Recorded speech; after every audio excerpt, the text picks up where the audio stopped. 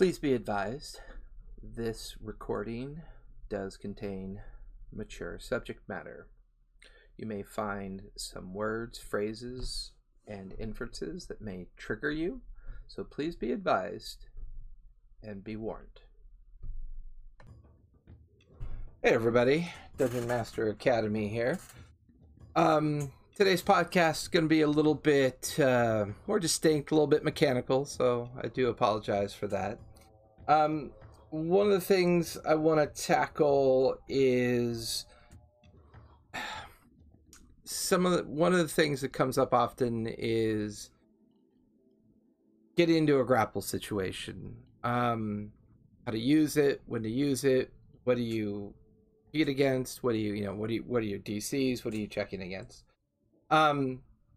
Grapple is a condition not to be confused with restrained, first of all. So let's go over the conditions.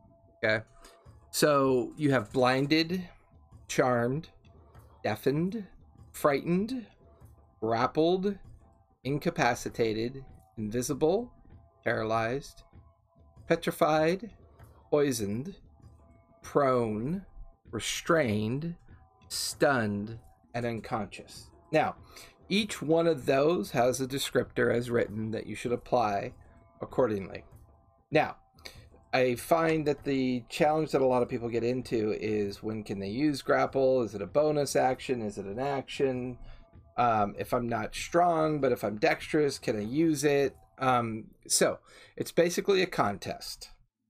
Once you declare that during an encounter, or even outside of an encounter before initiative is even kicked off, and you decide to attempt to grapple someone, it's basically a contest. Now, the only difference really is that if you, let's say you stealth on an opponent, and that may give you advantage on your check.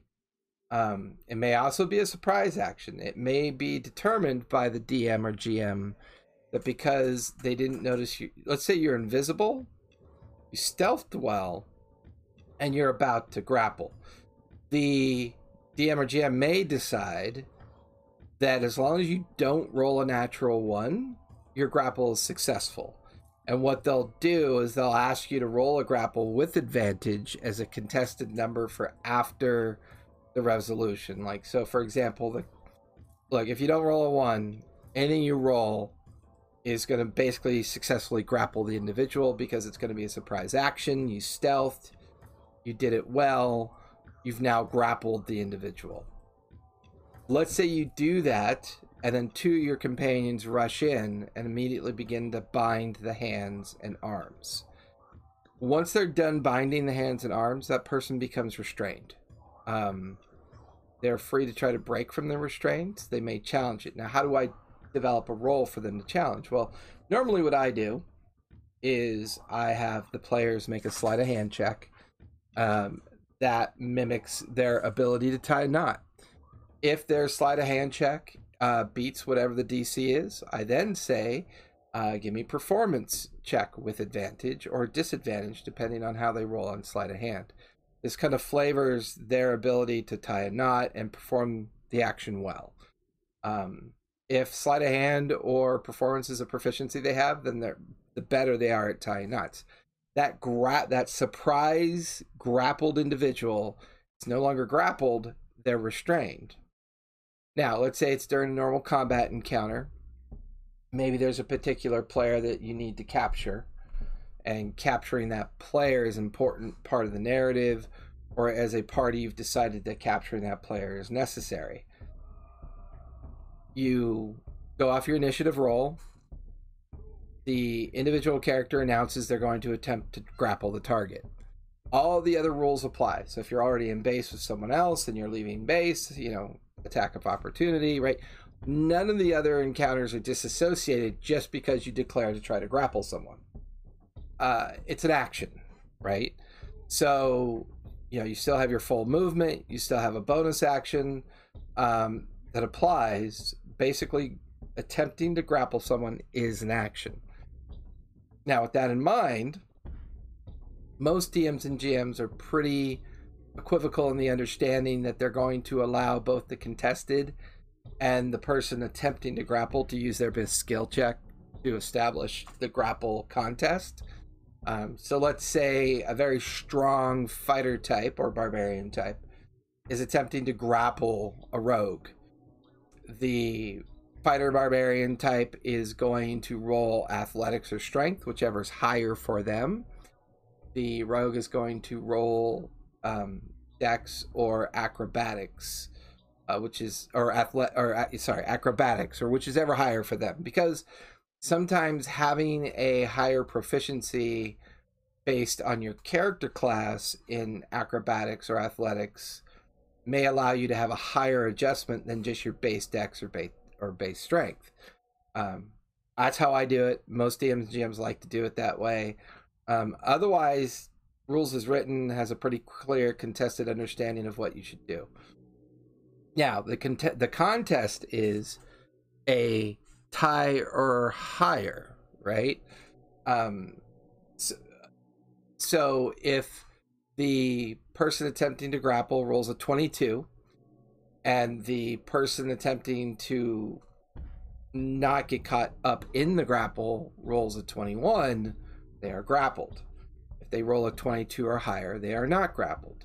Now, I'll sometimes flavor the result based on the difference between the contest. For example, let's say and this is homebrew, so not necessarily have to use this, but one of the things I like to do to reward higher rolls versus lower rolls.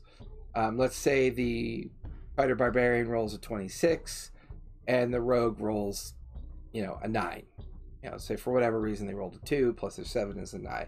There's a significant difference between the success of the grapple and the contest of trying to avoid it. So much so, I will award the player grappling a 1d4 bludgeoning strike, or you might call it an armed strike as part of the grapple effect, causing some minimal bludgeoning damage at the same time. I do flavor some players in my groups as they get higher in level and choose to become grapple proficient. There's stun effects. There's lots of different effects that come with that. So I just kind of wanted to cover grappling, and I'm going to read you the rules as written. So once the opponent is grappled, speed is reduced to 0. No bonuses apply. Ends when grappler is incapacitated, you escape, or you are forcibly separated. Grappler can move with you at high speed. So for example, let's say during the rogue's turn, they try to escape as their action. They roll a 12. The grappler rolls a 22. That is essentially the end of the person's turn, unless they have a bonus action that they want to try to execute with the grappled effect on them. They're free to try that. I mean, they're free to try to attack with disadvantage. There's many different things that affect that. Often monsters, when they grapple an individual, the effect of being grappled by the monster turns into the effect of being restrained, right? So if you've been grappled by a monster and then the stat block describes you are now restrained because you're grappled, then your speed is reduced to 0, your attacks and dexterity saves have disadvantage, hostiles have advantage. Now, that's usually a special ability or special effect due to the condition of the monster.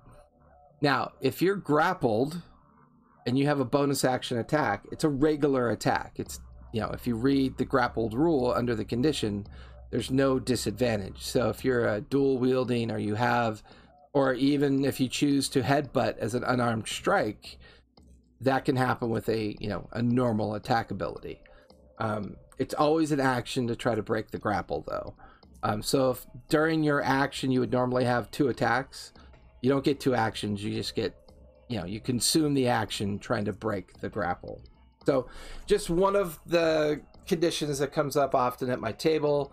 Just kind of wanted to share that one with you and throw it out there. As always, visit us on Patreon, donate us a coffee, stay safe out there, and we'll talk to you next time.